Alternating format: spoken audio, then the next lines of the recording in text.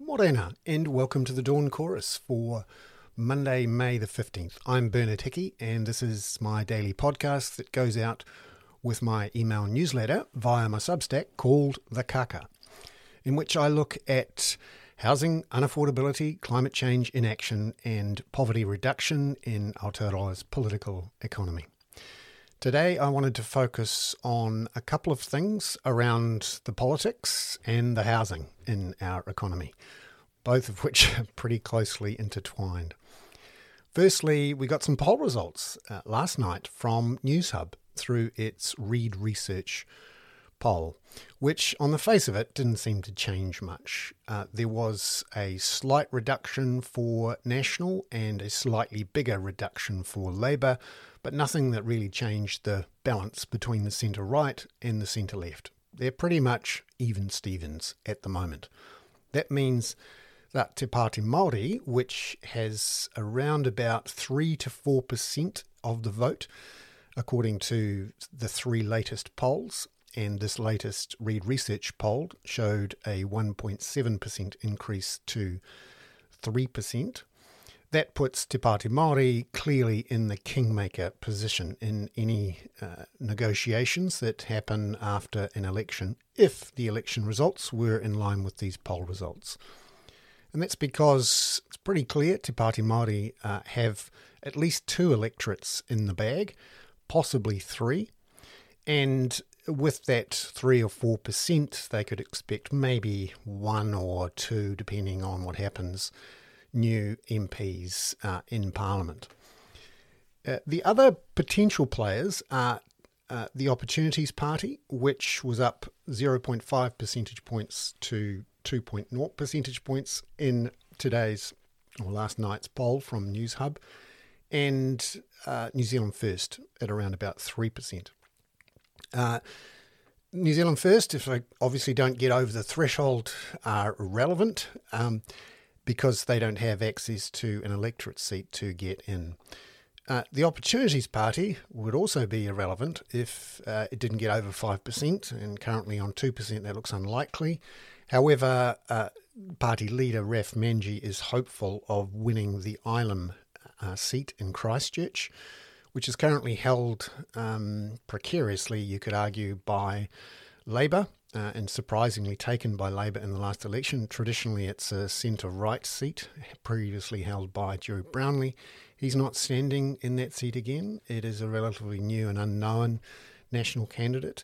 The Labour candidate, Sarah Pellett, hasn't caused a big stir in Parliament or become very well known in Christchurch, and Raf Manji was did quite well in the 2017 election as an independent candidate. He had quite a high profile in Christchurch as a close colleague of the Mayor Leanne Dalziel during the second part of the earthquake recovery, where he was effectively the Christchurch Council's finance minister, you could call it. So that really depends on the Opportunities Party winning Ilam to have any sort of say in the election result.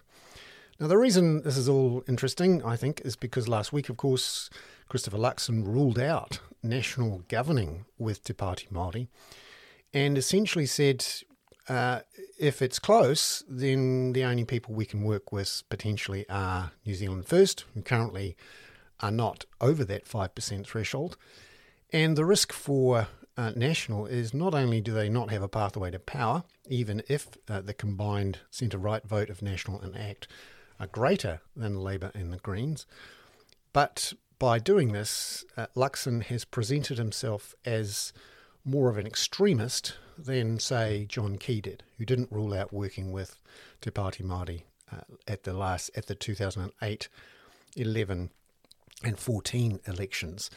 And of course, Te Pāti Māori worked in partnership with National over that period. So the question is, what impact has this had on the view of National and of Christopher Luxon, and what might it mean for the election results? Obviously, we're still 5 or 6 months away from the election. We haven't really started campaigning in earnest, so probably a bit early to say. But certainly at the moment, Christopher Luxon risks painting himself into a corner as someone who's less flexible, less pragmatic, and less of the centre than, say, John Key. And it's interesting to see the preferred PM results from last night's poll, which show that Christopher Luxon is down again to a record low and lower than Judith Collins was just before the 2020 election. And Christopher Hipkins, who has, Chris Hipkins, as he calls himself, as opposed to Christopher Luxon, as he calls himself, Chris Hipkins is up in that preferred PM poll and significantly ahead of Luxon, and still benefiting from the boost he received in that clean takeover, if you like, from Jacinda Ardern in mid-January. So the risk here for Christopher Luxon is that he paints himself as an extremist with his rhetoric around saying that Te Pāti Māori are looking for a separatist agenda, and that he was very keen on one person, one vote, that he paints himself into a corner as an extremist and suffers the same fate as Don Brash did in 2005 when he went into the election campaign as the National Party leader ahead of Labour, but lost through the campaign as Labour painted National as extremist, because National at that point had been running a very strong campaign against any sort of co-governance or what it saw as separatism. And, of course, we had that famous series of billboards, the Iwi Kiwi billboards. The message here, or the view here from me at least, is that helped cost National that election and delivered a third term to Labour. And that's the risk for National and the opportunity for Labour.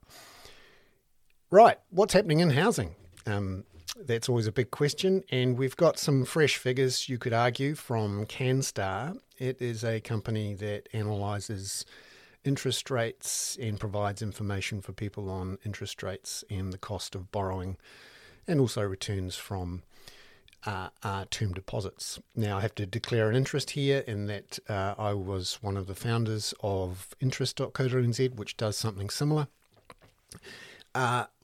I think better, but CanStar certainly puts out analysis. And this morning in the New Zealand Herald, there is analysis showing that with a notional mortgage of well over $600,000 for someone who bought in 2021 at the peak, those people are facing a mortgage burden of over 30% of income, which is generally seen as the threshold for housing stress.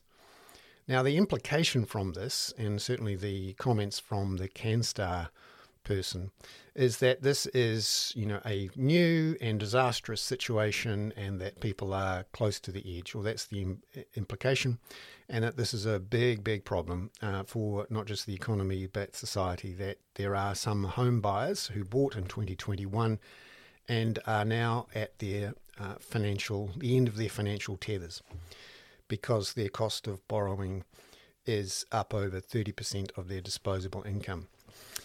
So there's a few things worth challenging here.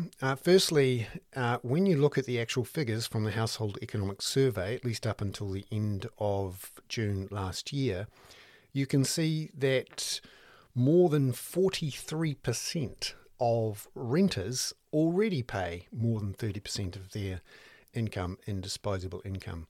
And almost a quarter of all renters pay more than 40% of their disposable income in rent. Now, the numbers for mortgage holders, so homeowners, in the same comparison show that about 20% have a mortgage with interest costs of more than 30% of income, and around 10-11% have mortgage costs of more than 40%.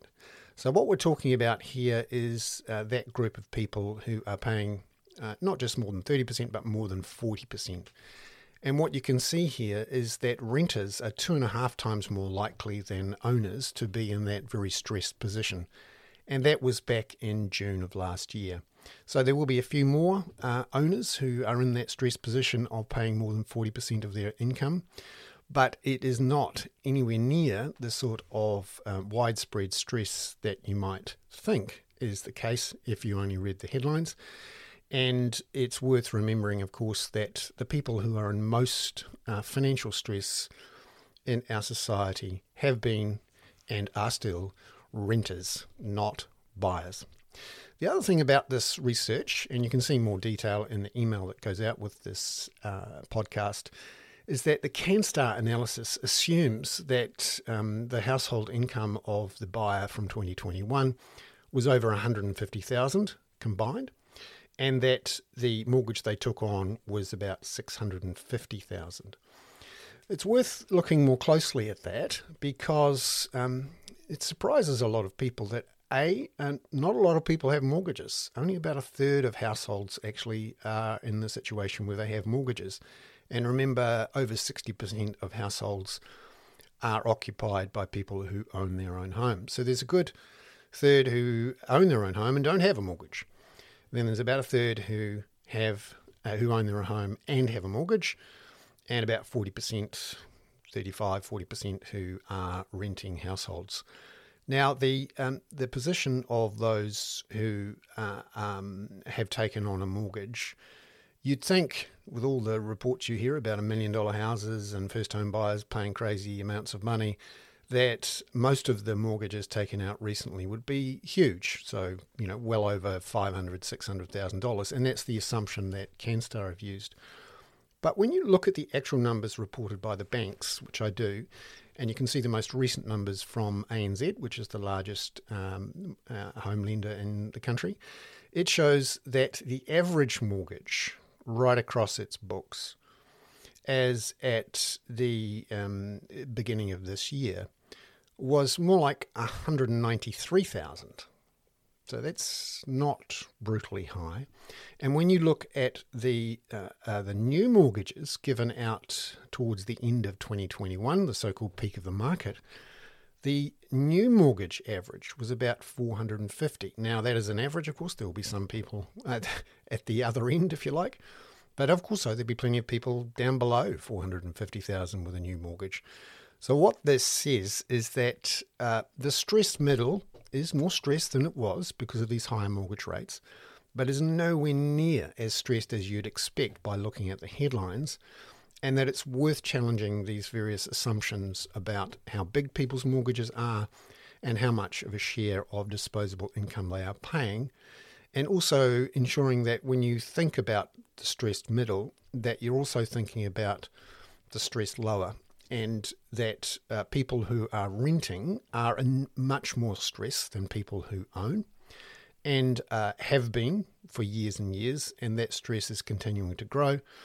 And with our high net migration over the last 6 months or so, we're now starting to see rents rise again as the supply-demand imbalance switches towards extra demand and not enough supply of new homes hitting the market. So we are still in a unaffordable position, particularly for renters. And of course, for those buyers, they should be able to buy homes much cheaper and have much smaller mortgages.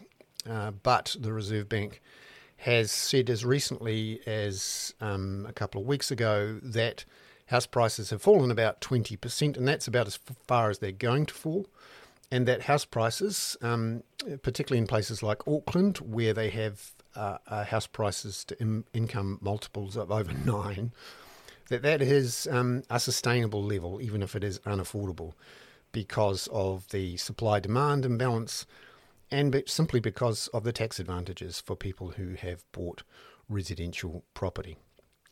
I'm Bernard Hickey. That was the Dawn Chorus for Monday the 15th of May. On Wakaka. Ka kite anō.